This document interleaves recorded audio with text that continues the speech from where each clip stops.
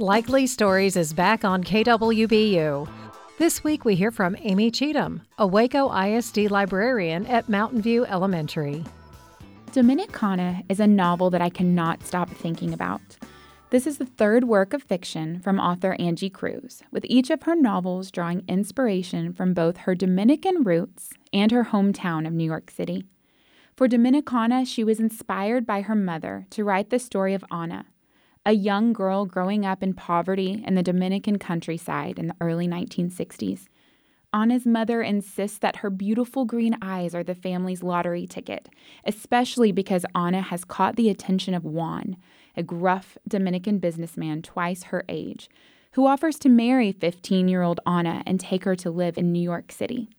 Ana has no love for Juan and is terrified to leave her family, but knows she has no choice. Marrying Juan is what's best for the family.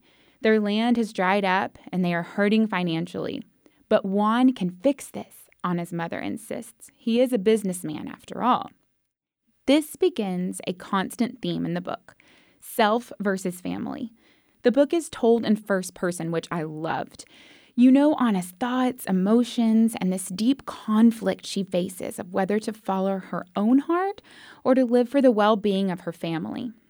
It is no spoiler to tell you that Ana leaves her entire world behind and moves with Juan to New York out of obligation to her family, with hopes that they will join her eventually.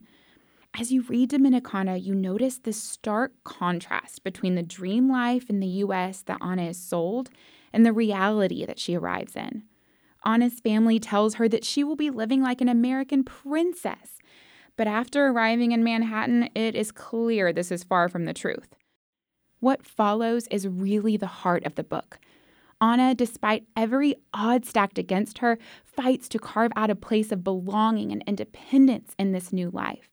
When Ana gets a taste of this independence, she notes how she often feels like an outsider looking in.